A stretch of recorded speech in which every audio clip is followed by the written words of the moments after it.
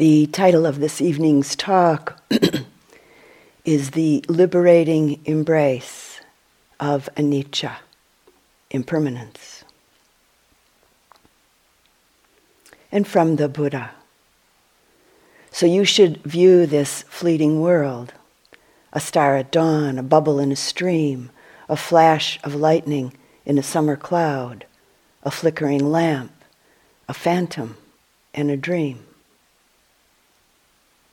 And from Crowfoot, who was the leader of the Blackfoot American Indian tribe in the early 1900s. What is life? It is the flash of a firefly in night.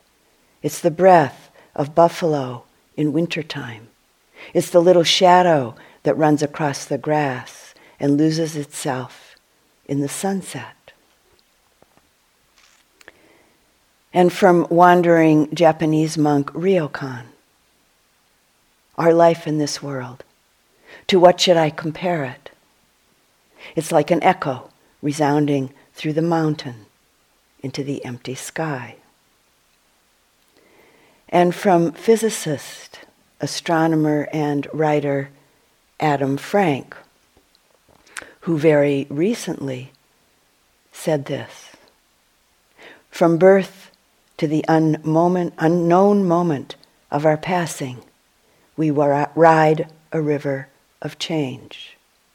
And yet, in spite of all the evidence to the contrary, we exhaust ourselves in an endless search for solidity. We hunger for something that lasts, some idea or principle that rises above time and change. We hunger for certainty. That's a big problem. It might even be the problem, says Adam Frank.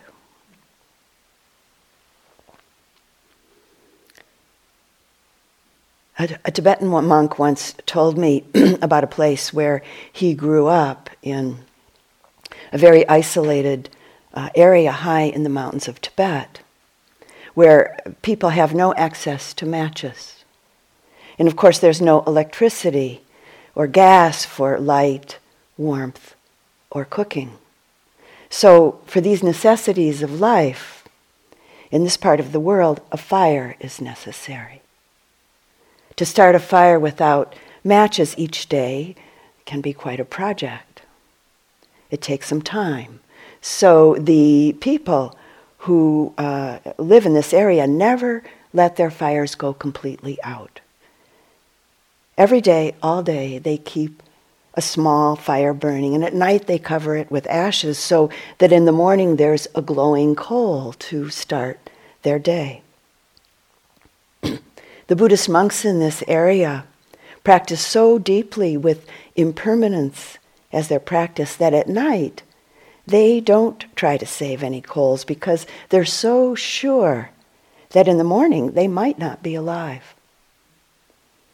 Also, when they finish their last cup of tea at night, they turn their cup over for this same reason, to let the next person know that they've finished, really finished.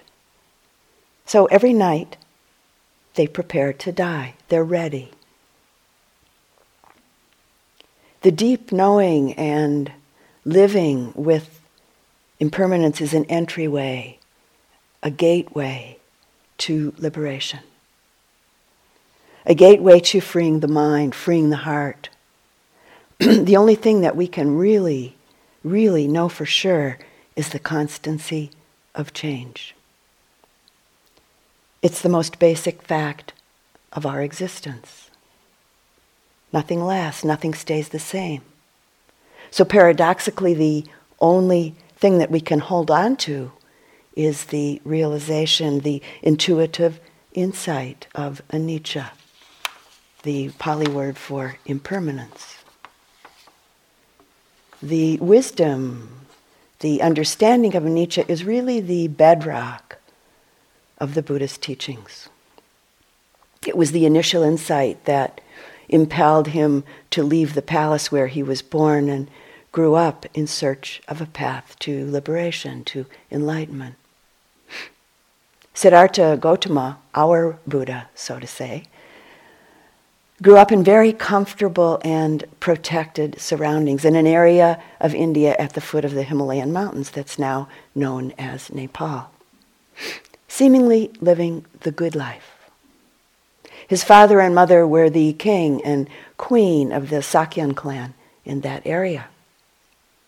And at Siddhartha's birth, a local wise man told his parents that this baby would grow up to either be an exceptionally wise ruler or he would become a renunciate and a great spiritual teacher if he encountered great suffering. So Siddhartha's parents, in order to keep him on the kingly track, set about to protect him from encountering suffering.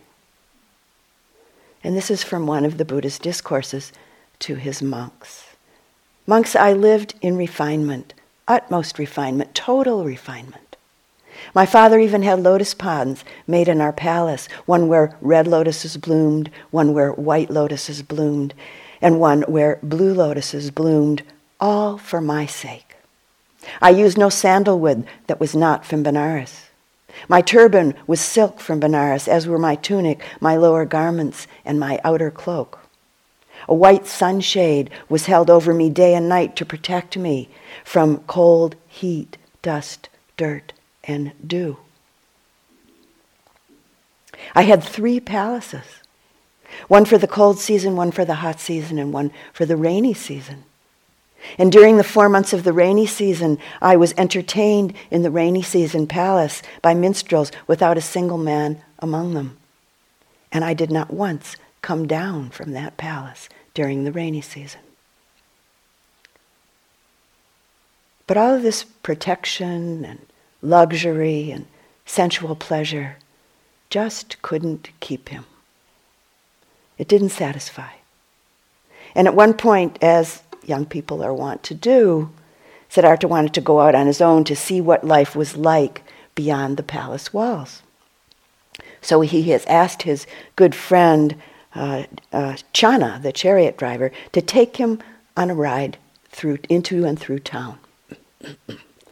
Well, his father heard about this and ordered everything and everyone that might cause some disturbance to his son to be taken off the streets, to be taken out of view.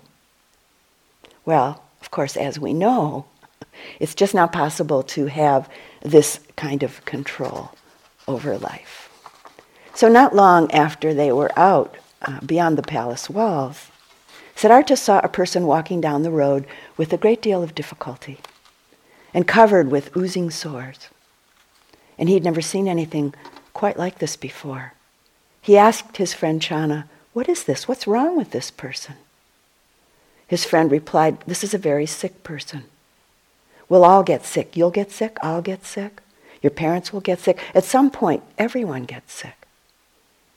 Siddhartha had been so protected, it said, that he had never seen such a sick person. And he was disturbed by the sight, and he wanted to go home. And spent quite a restless night that night at home. But next day he wanted to go out again. So they were going down the road, and Siddhartha noticed someone moving very slowly, bent over with a cane and with dry, wrinkled skin and very thin, wispy hair. It said that he had not seen anything quite like this before. "What's the matter with this person, Channa?" Channa said, "This is an old person. Everyone gets old. You'll get old, your parents will get old, I'll get old. All your friends will get old." Well, Siddhartha said, "Okay, enough, let's go back home." He spent another restless night. But out again the next morning, he wanted to go. As they're getting a little bit closer to town, to the village, he sees a group of people all dressed in white, and they're crying and they're wailing and they're carrying a plank above their heads with something on it that's covered with a cloth. And Siddhartha asked Channa, "What's this? What's going on here, and what is it that they're carrying?" And Channa replied, "This is a funeral procession. They're carrying a dead body. Everybody dies. I'll die, you'll die, your parents will die. Well, again, young Siddhartha was quite disturbed and said, enough for today. Let's go home. Well, that night he barely slept. But he wanted to go out again the next morning. Not long after they were riding in the chariot, Siddhartha noticed a man who was draped in orange cloth, walking down the road. And he was walking with a lightness and a grace and a flow about him, bearing an air of peacefulness and ease. And Siddhartha said to Channa, "Who's that?" And Channa responded, "This man is a renunciate, a yogi. He's let go of his regular worldly life in search of the truth." And Siddhartha responded, "This is enough, let's go home." It's said that because of Siddhartha's many lifetimes of development into an extremely sensitive and compassionate human being, the sights that he saw, what are called the four heavenly messengers, sickness, old age, death, and a truth seeker, a yogi, that these sights struck him very deeply, struck him quite profoundly. He was moved by the impermanent, insubstantial nature of life, of the first three that the first three messengers displayed, and also by the suffering that he witnessed in relationship to these first three encounters. And he also found himself interested and quite powerfully drawn towards what the fourth messenger represented, seeking peace, seeking freedom, seeking the truth. And again, from one of the Buddha's discourses, "Even though I was endowed with such fortune, such total refinement, the thought occurred to me, when an untaught person subject to aging, to illness, and to death, not beyond any of this, sees another who is aged, ill, or dead, he or she is often horrified, humiliated, and disgusted, oblivious that she too or he too is subject to aging, illness, and death. And if I, who am subject to aging, illness, and death, not beyond any of these things, were to be horrified, humiliated, and disgusted on seeing another person who is old, ill, or dead, that would not be fitting for me." And the Buddha goes on, "As I noticed this, the healthy person's intoxication with youth, health, and life entirely dropped away. Why should I, who am subject to disease, old age, and death, seek that which is also subject to disease, aging, and death? Monks, there are three forms of intoxication. Intoxication with youth, intoxication with health, intoxication with life." And the Buddha goes on, "I overcame all intoxication with health, youth, and life, as one who sees renunciation as rest. For me, energy arose, unbinding was clearly seen."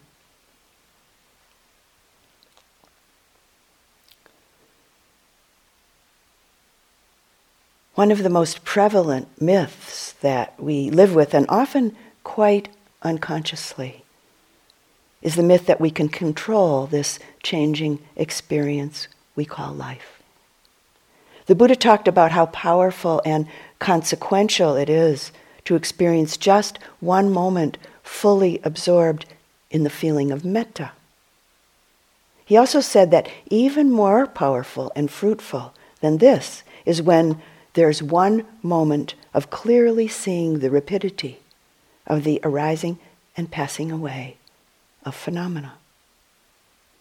The stage in practice where one knows very clearly and very surely the momentary nature of all appearances. The powerful, direct experience and deep knowing of impermanence. The seed of liberation, the seed of freedom lies in this clarity of seeing and knowing. And from the Buddha, what is born will die. What has been gathered will be dispersed. What has been accumulated will be exhausted. What has been built up will collapse. And what has been high will be brought low. All conditioned things are transitory. Those who realize this are freed from sorrow. This is the path to freedom. Everything in this world, everything in this universe begins and ends, is born and dies, is constantly changing form. Every form of life, every object, every relationship, every sensation, every thought, every feeling, every mind state, every perception, every experience, every breath. The world of form outside and the world of form within, none of it is static. Our earth feels so solidly here, seems so permanently in place. A few years ago, I received a postcard from a friend that had a really beautiful photograph on its front side. Some sand dunes with mountains behind them. And looking at this photograph was a very pleasant experience, beautiful photograph. I turned the card over, and this was the explanation on the back. The gypsum forming these dunes originated from dry flats 20 miles west of the park, deposited as seabed evaporites some 250 million years ago, when an ocean covered this area, creating at that time the limestone reef known today as the Guadalupe Mountains. Approximately 10 to 12 million years ago, when this region was uplifted and erosion began, the eroding gypsum was left along streams and riverbanks, and later the prevailing southwest winds blew it up against the base of the Guadalupe Mountains. So then I turned the card back over to the photo side and kind of saw it with a different eye. And yet still with a very pleasurable feeling of viewing a beautiful photo.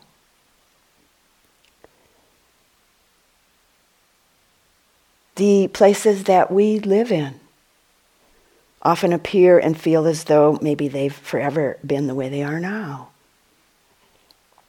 Our attitude and actions often reflect this. I taught Dhamma in Israel every few years over a period of 10 years, a place where so much strife has been going on for centuries around whose place it is. And at one point, while I was there teaching, I found out that Jerusalem, which is a city built on rock, built of Jerusalem stone, on Jerusalem stone, that city has been destroyed and rebuilt 13 times over the centuries. With all of the traveling that I've done over the years, there have been times, and this just happened actually a couple of nights ago, I've looked up into the sky to find stars and star formations that are familiar. Kind of like meeting and seeing old friends, no matter where one is. And as I said, I found myself doing this a couple of nights ago. At one point I found this in the newspaper, an article in the newspaper called Andromeda is Coming. Our own Milky Way galaxy is on a collision course with another galaxy, but you won't need to buy that insurance just yet. The most likely scenario is that Andromeda would first swing by our galaxy. It would then take perhaps 100 million years to make a slow U-turn before plunging into the Milky Way's core. Another burst of star formation will then occur, with winds from the shock waves driving out remaining gas and dust. After that, old and new stars will intermingle to form an elliptical galaxy. There will be no trace of the Earth, save perhaps the 1970s era Pioneer and Voyager probes that are now beyond the solar system. The fireworks aren't due for another 5 billion years, long after the sun has burned out and reduced Earth to a frigid cinder. 5 billion years from now, we'll all be dead anyway, said Hubble scientist Edward Weiler. However, if we move out to the stars someday, our descendants will certainly witness that from somewhere else in the galaxy.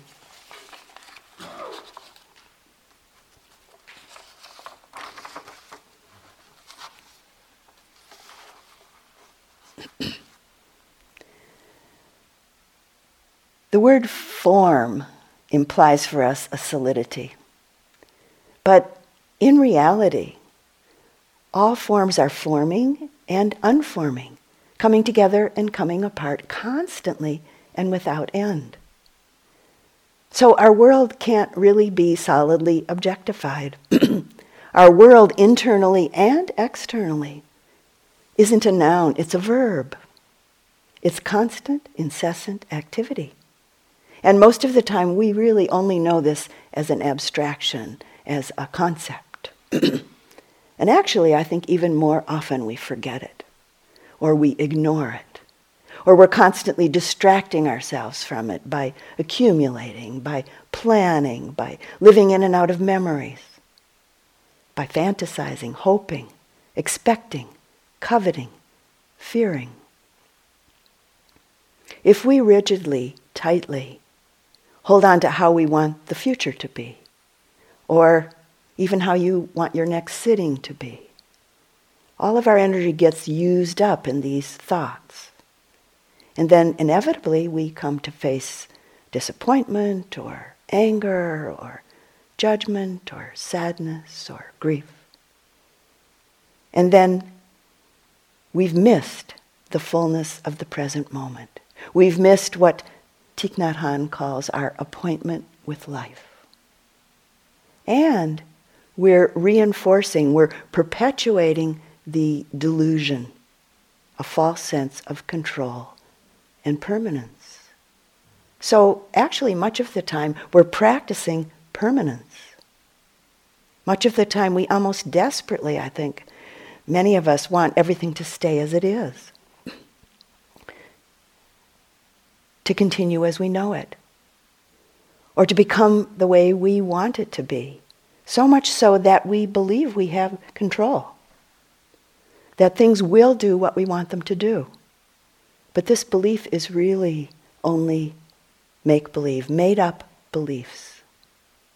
As our practice deepens and as we begin to sense and see and know more clearly, we discover that actually belief has little or nothing to do with reality. And that the tighter we grasp on to our beliefs, the more limited our life is. A good question you might ask yourself now and then is, how do I construct my life?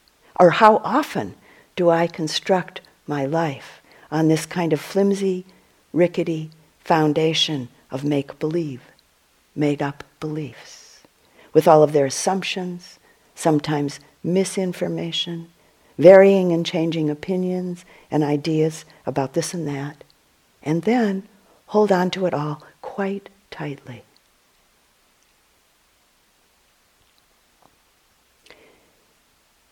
As we learn to pay a kind of extraordinary attention to our experiences of body, mind, and heart, we begin to directly touch, to experientially know the constant rapidity of change, the seeming solid substantiality of form, to the smaller, maybe even minute micro-changes in bodily sensations, and to the seeming substantiality of thoughts as they fly through the mind.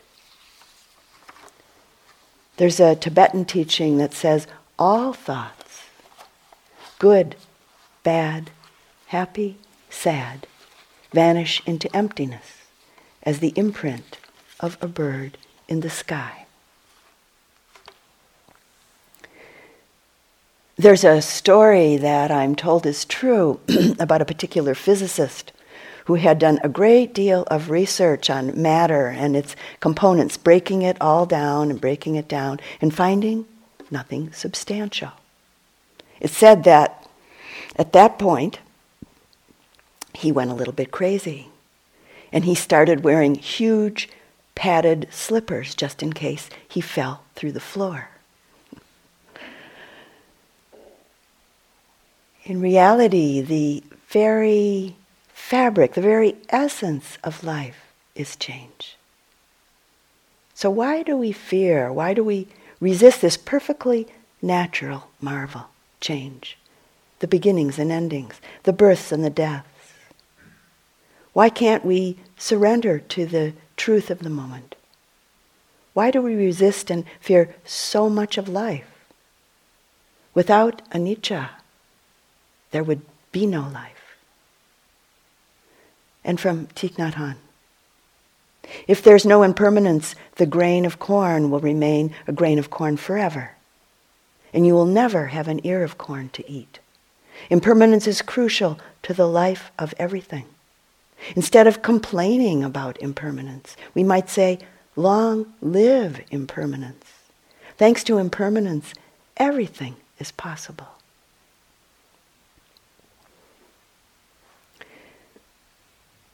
Looked at from this perspective, anicca is actually an amazing natural marvel. The universal movement of constant change and the cycling of all of the life on the planet, and the possibility of immediate presence with the potential joys in this changing process. Not getting caught up all the time, not getting lost and sinking in hopes and fears and attachments and regrets. We might consider that all of the life on the planet is dying all of the time, in similar volume as, for instance, the new life that brings beauty, joy, and delight to us each spring.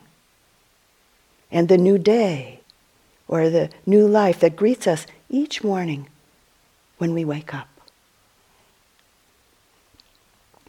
And from William Blake, he who binds himself, or one who binds oneself to a joy, does the winged life destroy. But one who kisses the joy as it flies, lives in eternity's sunrise.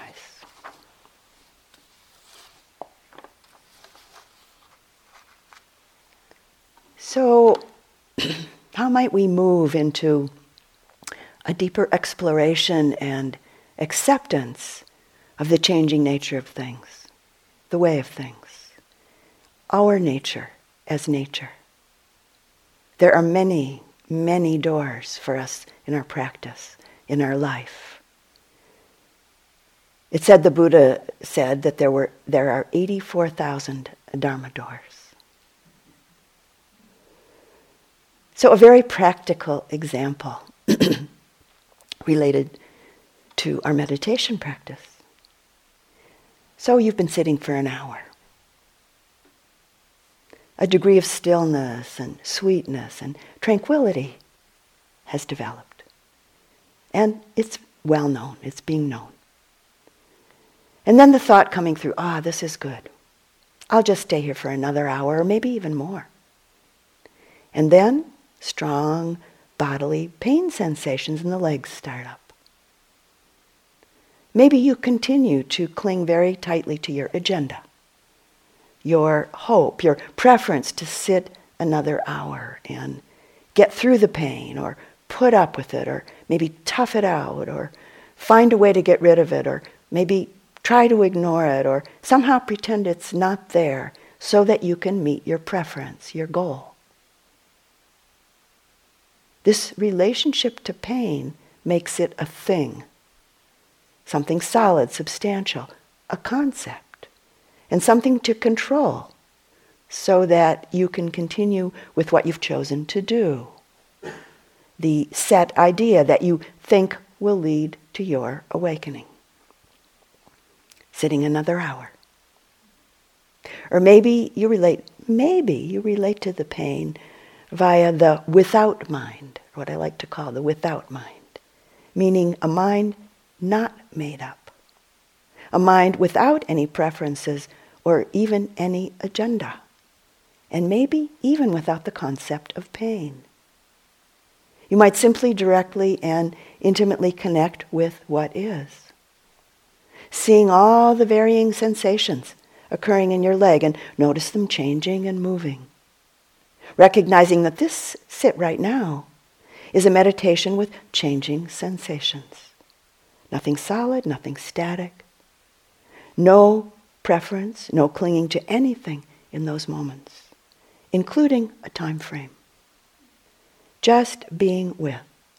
Just being with, seeing, sensing, and knowing experience in the midst of the truth of how it is. This is fertile ground for wisdom to sprout up and blossom.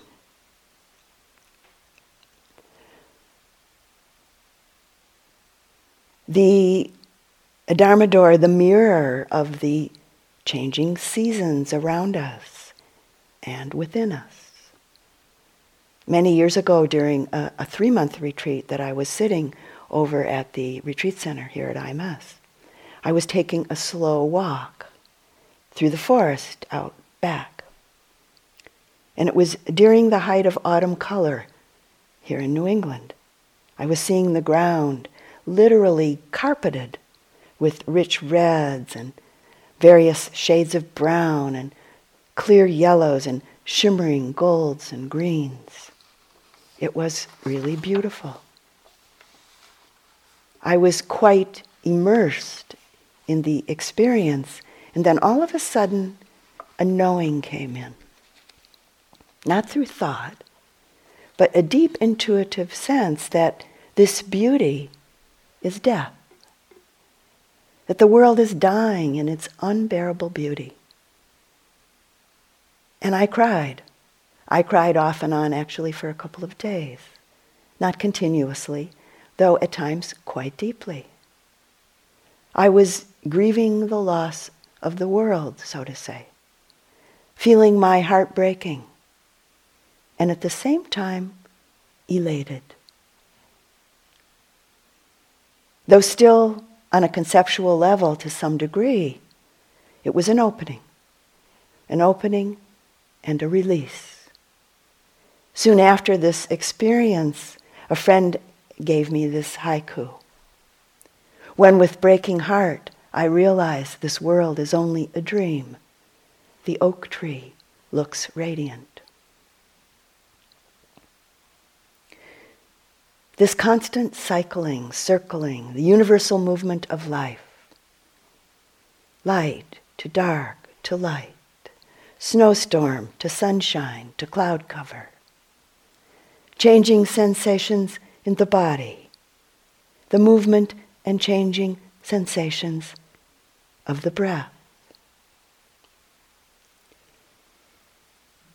As we look more closely at our own process through our practice, we might begin to see that we've been living under an assumed identity, the assumed solidity of our body and thoughts, quickly often followed by clinging onto the thoughts, feelings, and emotional states.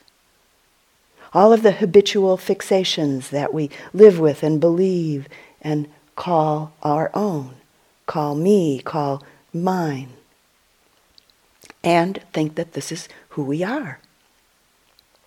As we practice, we begin to experience, sense, and see more directly, clearly, and more often that the phenomena of our life aren't necessarily as they appear, or at least as they've appeared up until now. We begin to experience the whole thing, or at least parts of it, as process happening, as changing sensations, changing feelings, as various changing manifestations of the myriad formations of mind and body, each with particular qualities and flavors and textures that are constantly changing in themselves on both a gross and very subtle level. And so our relationship to all of the forms, both inner and outer, begins to change. The compulsive, addictive, grasping, trying to hold on to the passing show begins to lose its strong attraction. Trying to hold on to what is actually uncontrollable, ungovernable, this ongoing miracle of constant change that we call life, begins to soften as we open our hands and our heart.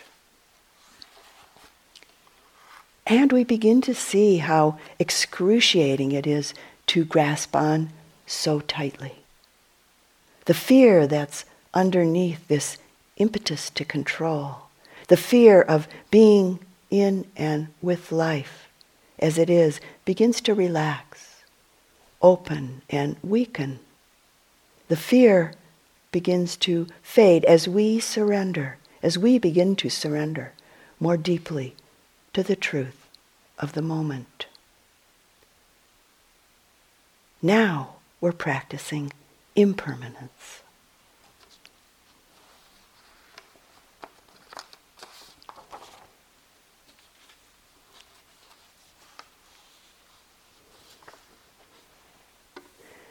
Occasionally over the years, people have asked me, as maybe sometimes you've asked yourself or asked others who practice, why do you practice? And at one point when I was asked this question, much to my surprise, out of my mouth came, I'm practicing for my death. And so it is, I am practicing for my death. On one level, so that if all of the conditions allow, I'll have the great strength of clarity, the clarity of concentration and mindfulness to be fully present with what we think of as the big death.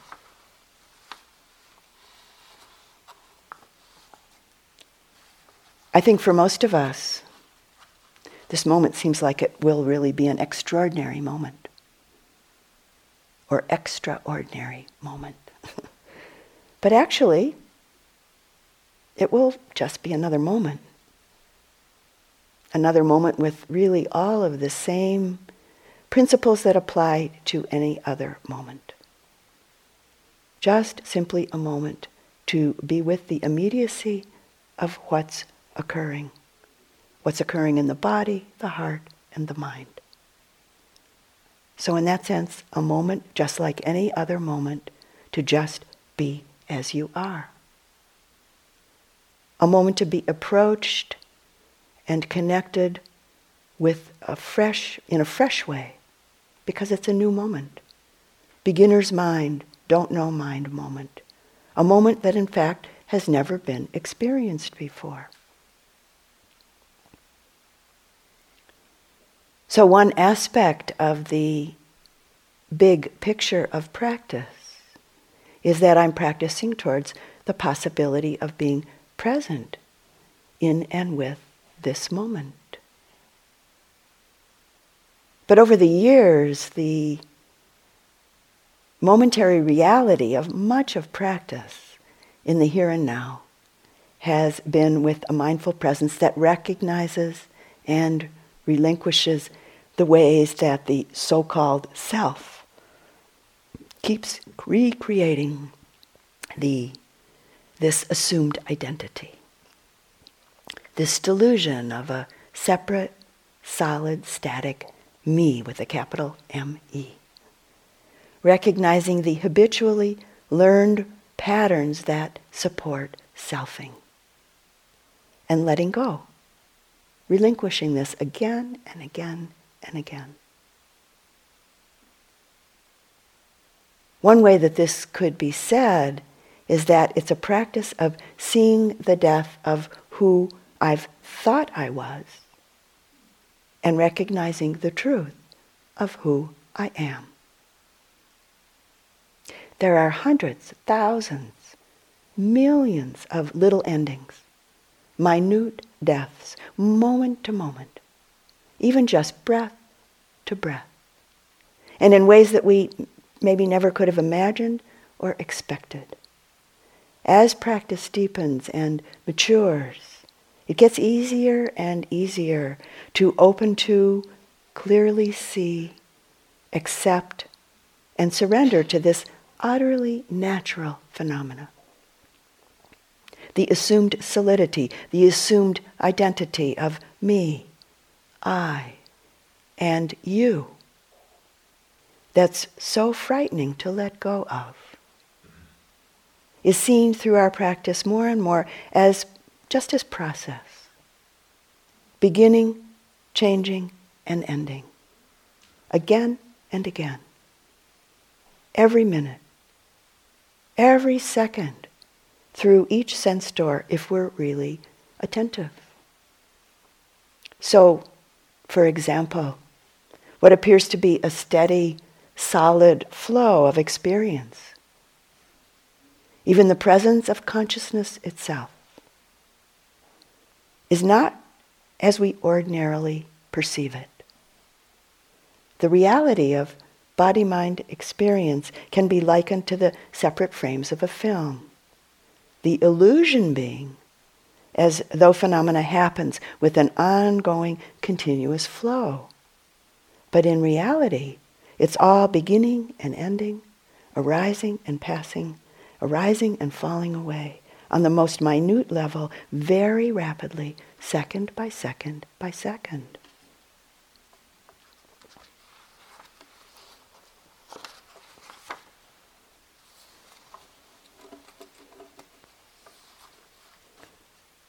The acceptance of change, the acceptance of the forming and the unforming, of the birth and the death, is really, truly the acceptance of life.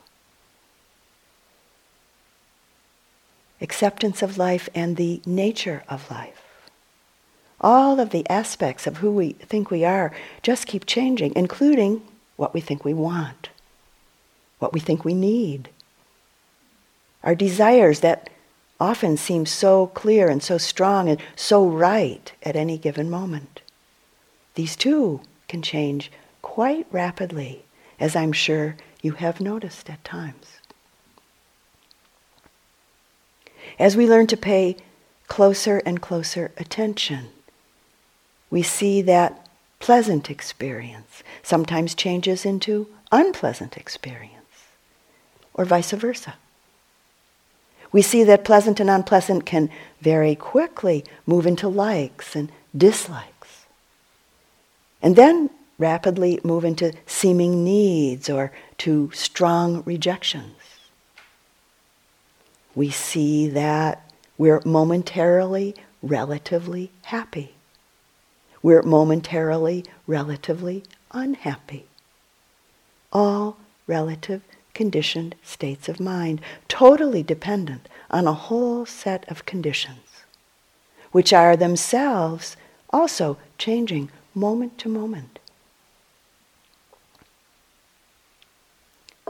States of anger, irritation, resentment, judgment, feeling so solid and seem so right and so absolute.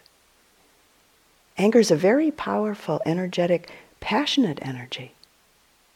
With a clear attention into anger, seeing, knowing, and letting go of identification, letting go of self-referencing, my anger, my righteous anger, letting go of this contracted, self-centered quality seemingly inherent in anger, meaning pulling out the thread of self. We can then clearly see what's actually taking place from all sides, from all perspectives. With this, there's clear presence, immediate connection, with the possibility of then anger transforming into a mirror-like wisdom, out of which can spring appropriate, compassionate action, if necessary.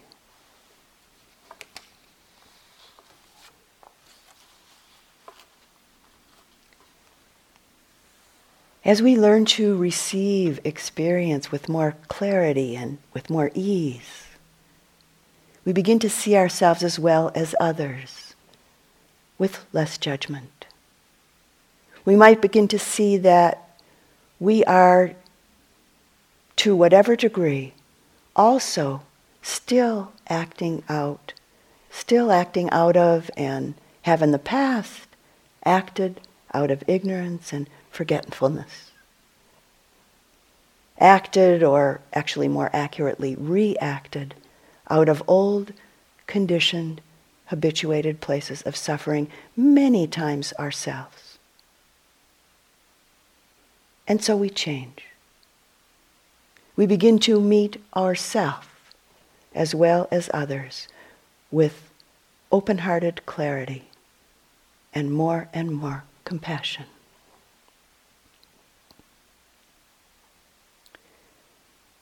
Thirteenth century Zen master Dogen spoke about Buddha nature and its relationship to impermanence. He said, we do not just have Buddha nature, we are Buddha nature. When things are seen in their fleetingness and ephemerality, their impermanence, not only is understanding great wisdom born, but also the other pillar of deepest insight. Great compassion, impartial care, love that may include one's enemy.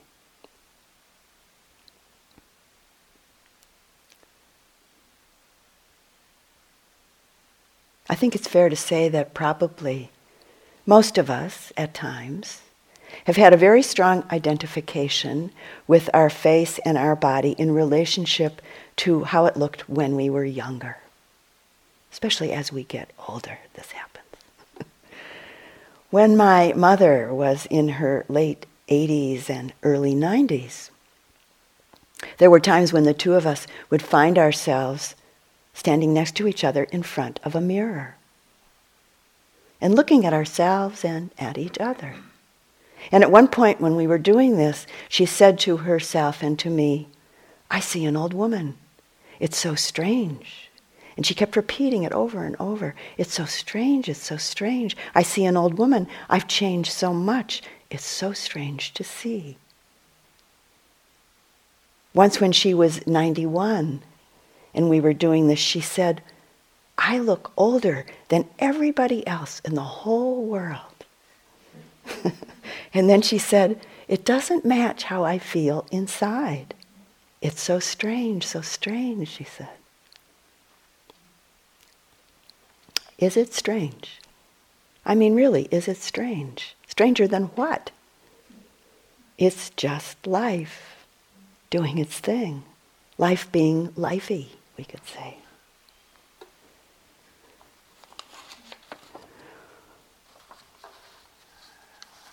One of my Israeli students gave me this poem by an Israeli poet named Rachel Chalfi. And it's called Such Tenderness. Such tenderness in our bodies when they abandon us slowly, reluctant to hurt us with a sudden jolt. Gradually, wistfully, like a semi-sleeping beauty, they weave for us tiny wrinkles of light and wisdom, not faults of an earthquake, an airy network, cracks of horror. How kind of our bodies that they don't alter our faces all at once, that they don't break our bones with one blow. No, cautiously, like a pale moon bestowing its glow, they illumine us in a set of grieving nerves, fold our skin at the edges, harden our spines, so we can withstand it all. Such beauty, such tenderness in our bodies that gradually betray us, graciously prepare us, tell us in whispers, little by little, hour by hour, that they are leaving.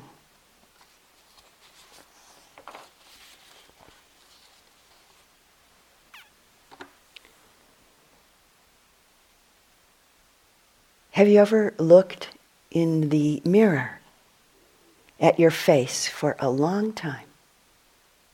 I mean, just focused and looked for a while. It keeps changing. It just keeps on changing. Whose face is this? Who is this face? Who sees?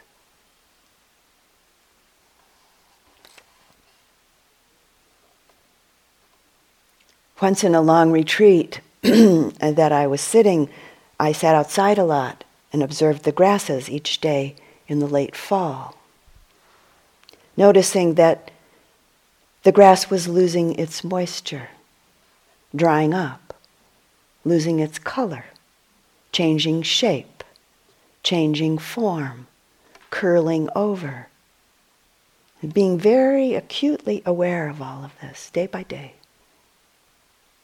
Are we really any different than this? What is the Dhamma of grass? Or you? Or me? No matter how much moisturizer we use, no matter how many vitamins we take, no matter how many energetic walks we take or how much yoga we do, no matter how much good, healthy food we eat, our skin dries out. Our hair loses its color. Our bodies change shape. No matter who we are or how hard we try, we just don't stay young. This mass of skin and bones has its schedule to keep, and there's nothing that we can do about it. And a poem from one of my favorite poets, Liesel Mueller. She calls it Fugitive. My life is running away with me. The two of us are in cahoots. I hold still while it paints dark circles under my eyes, streaks my hair gray, stuffs pillows under my dress. In each new room, the mirror reassures me I'll not be recognized. I'm learning to travel light like the juice in the power line. My baggage, swallowed by memory, weighs almost nothing. No one suspects its value. When they knock on my door, badges flashing, I open up. I don't match their description. Wrong room, they say, and apologize. My life in the corner winks and wipes off my fingerprints.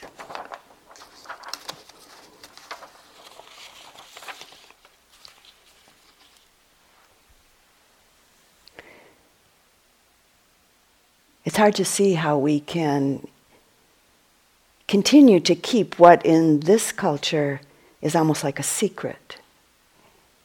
With everything changing and aging and such multitudes doing the dying. If we're really truly inclined towards freedom, we have to give up the notion that change or even death is a catastrophe or detestable or avoidable or strange. Our practice directs us towards learning directly, learning experientially about change, the macro and micro cycling of life, and that we, our body-mind continuum, is not somehow separated from this process. At the age of 18, my closest high school girlfriend and I went to Stratford, Ontario for a few days to see some Shakespearean plays.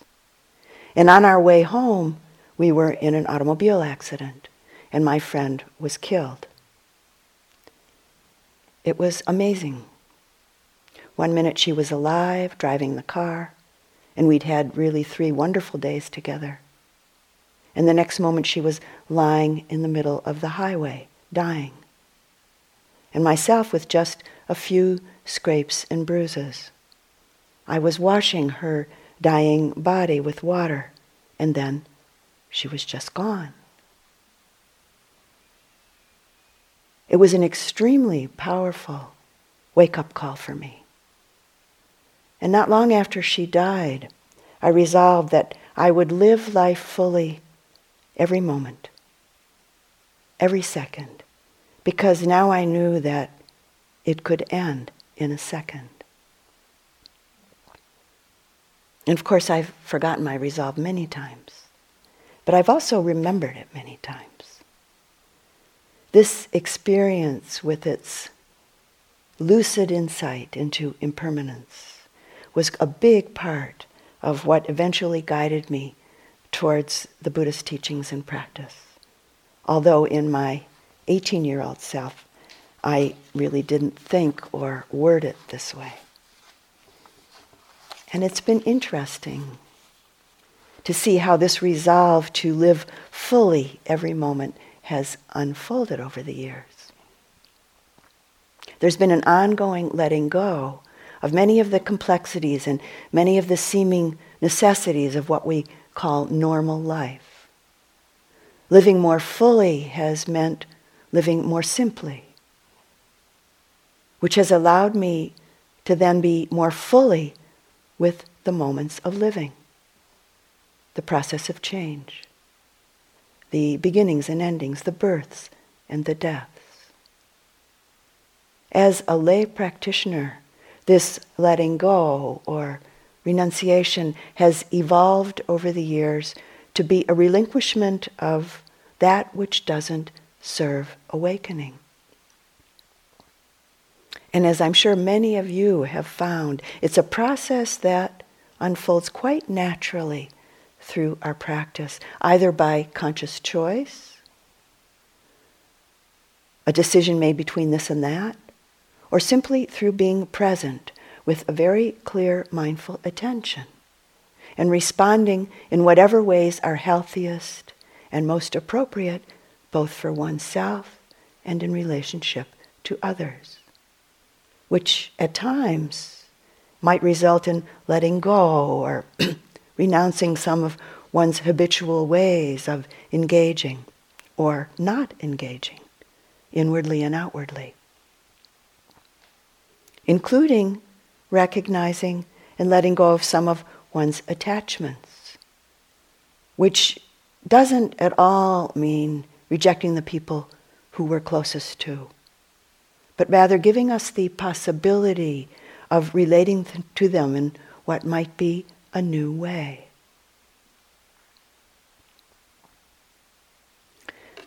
There's a Native American teaching called A Cherokee Feast of Days, which says this: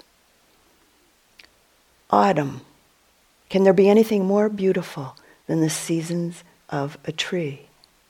A tree stands in beauty from year to year and keeps its grace and dignity. We learn when we watch a tree. It constantly prunes itself, continually sheds any excess. The Buddha said that living a single moment, seeing the impermanence of all conditioned things, is more valuable than living 100 years without seeing it. Clear and sure insight into anicca leads us towards the end of confusion and anguish, and towards the understanding of the cause of suffering. Very surely, knowing the momentariness of all appearances opens the door of insight into the conditional, impersonal nature of all things and of all phenomena. In our thinking, most of us assume that permanence provides security. But in actuality, although change might be very difficult and at times quite disturbing, at least at first, as we open to it and as we get to know it more deeply, anicca can be a profound inspiration to go deeper into our practice. And we may also come to realize that on one level, it's truly a gift of life. What if nothing ever changed? Can you even imagine what it would be like if nothing ever changed? An incredible nightmare. No change. no life.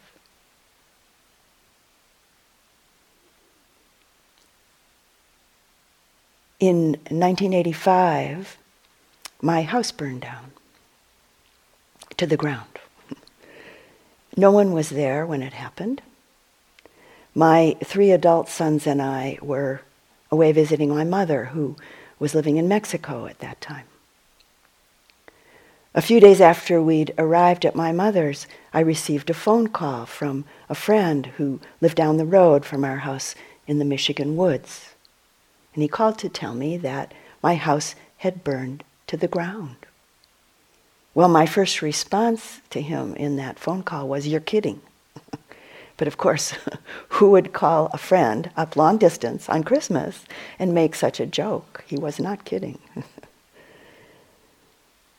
So after we finished our very brief conversation, I hung up the phone and I cried very hard for about 15 minutes. And my mother, who was standing right next to me, just without asking any questions, just put her arms around me and held me.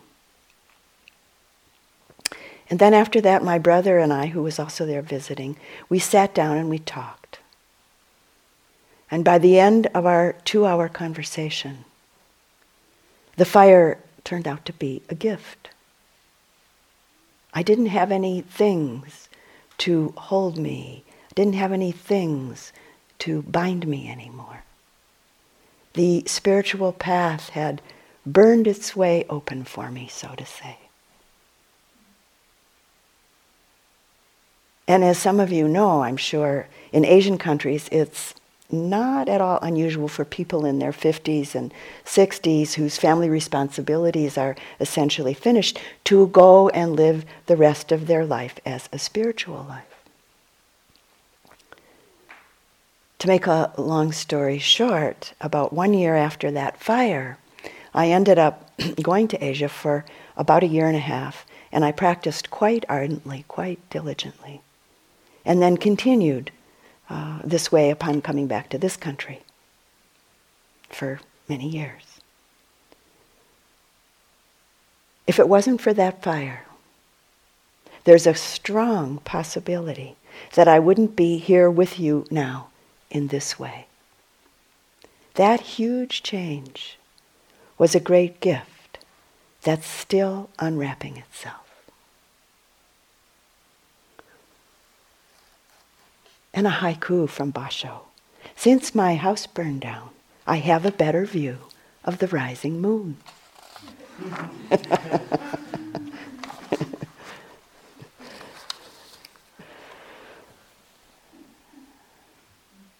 And from Carlos Castañeda's book, Journey to Ixan. The thing to do when you're impatient is to turn to your left and ask advice from your death. An immense amount of pettiness is dropped if your death just makes a gesture to you, or if you catch a glimpse of it, or if you just have the feeling that your companion is there watching you.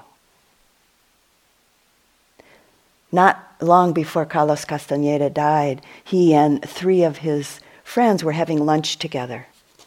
And I'd like to read a piece that was written, or part of a piece that was written by a man named Michael Ventura, who was one of these 3 friends, having lunch with Carlos. He was much thinner, older, obviously ill. But for all his fragility, he seemed much livelier, happier, and even funnier. A woman at the table said she loved her job, her husband, her child, but still she felt a lack. She had no spiritual life. How could she achieve a spiritual life? Answering the woman, Carlos didn't change the lightness or generosity of his manner. Yet a steely thing came into his voice, a tone that made his words pierce all of us. He said that when she got home at night, she should sit in her chair and remember that her child, her husband, everyone she loved, and herself were going to die, and that they would die in no particular order, unpredictably. Remember this every night, and you'll soon have a spiritual life, said Carlos. Later in the conversation, this woman asked how she could discipline herself to follow his advice and follow it deeply so that it wouldn't just be an exercise. Carlos said, "You give yourself a command." On the page, there's no duplicating how he said it. He spoke quietly, but it was as though he'd suddenly jammed a knife into the tabletop. "What's this mean?" one of us asked. "It means that you give yourself a command." And that was that. A command is not a promise. A command is not trying. A command is something that must be obeyed. His tone invokes something deeper than the idea of mere will. His was a call to action. He wasn't talking about mulling or analyzing or wishing. To step on the path, you step on the path. There's no substitute for that. About a year later, the woman who'd asked those questions at our lunch sent a pamphlet that Carlos had requested she send on to me. And one passage goes, "Sorcerers understand discipline as the capacity to face with serenity odds that are not included in our expectations. For them, discipline is a volitional act that enables them to take anything that comes their way without regrets or expectations. For sorcerers, discipline is an art, the art of facing infinity without flinching, not because they are filled with toughness, but because they are filled with awe. Discipline is the art of feeling awe," said Carlos.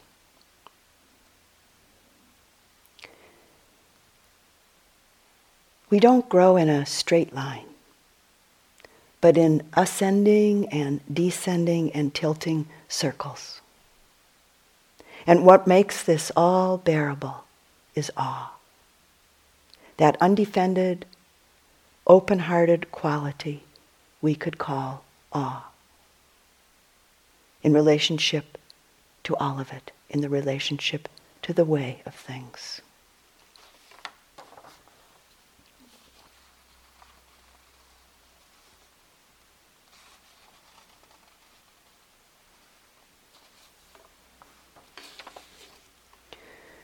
The truth of impermanence is a gateway out of the feeling of separateness.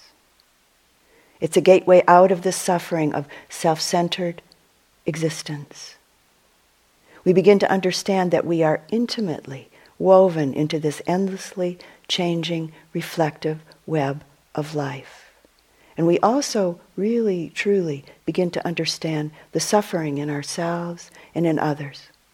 The suffering and anguish created by trying to hold on in resisting the truth that every facet of life within us and surrounding us is not fixed, not permanent, not static. We and it are intricately woven together, with everything constantly changing, and everything reflecting everything, in this many-hued and faceted, jeweled net of life. About 14 or 15 years ago now, I took my mother in to live with me at my home in Taos, New Mexico, where I live, which turned out to be the last 15 months of her life. Early one morning at the age of 92, she died in her bed.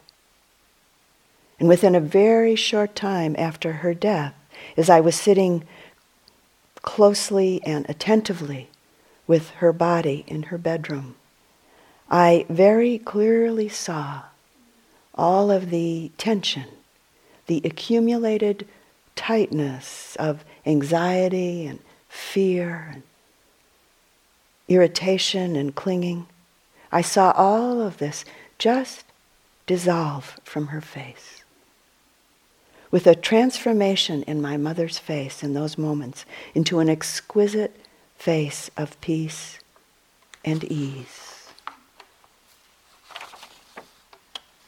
This experience was a very powerful teaching and inspiration for me towards deepening my practice in the here and now, with a very strong sense of why wait until death for this peace and ease. Our daily practice right here, in retreat, and in our daily lives, brings us to confront sense and receive the river of change and uncertainty, the river of anicca. Our continuing diligent practice is bound to render us more patient, forgiving, generous, and inclusive, with humor, goodwill, compassion, and wisdom. As the understanding of anicca deepens, which arises out of continuing and deepening direct experience of impermanence, it actually brings a great relief and lightness into our life. We no longer need to haul around such a heavy load. There's the time and the energy available to live to our heart's content. And closing the talk this evening with a poem, a short poem by an Australian cartoonist and poet named Michael Leunig. And with each of his poems, he draws a cartoon. So I'm going to quickly describe the cartoon that goes with this poem. There's a man, a line drawing, and this man standing up, and his left arm is outstretched, straight out, and in his hand he's holding a frying pan. And in the frying pan, there's a big blob of black stuff with smoke billowing out of it. And his head is turned towards the frying pan. His eyes are very wide open, looking at it. And this is the poem that goes with that cartoon. We give thanks for the invention of the handle. Without it, there would be many things we couldn't hold onto. As for the things we can't hold onto anyway, let us gracefully accept their ungraspable nature and celebrate all things elusive, fleeting, and intangible. They mystify us and make us receptive to truth and beauty. We celebrate and give thanks. And let's sit quietly for just a moment.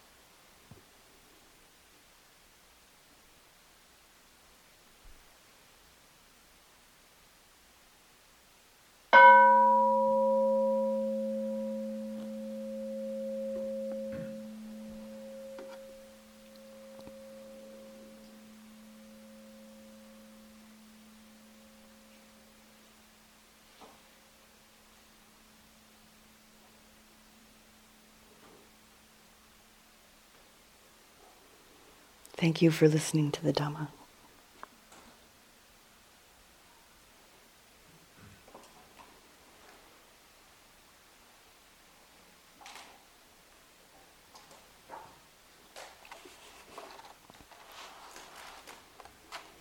And we'll close our evening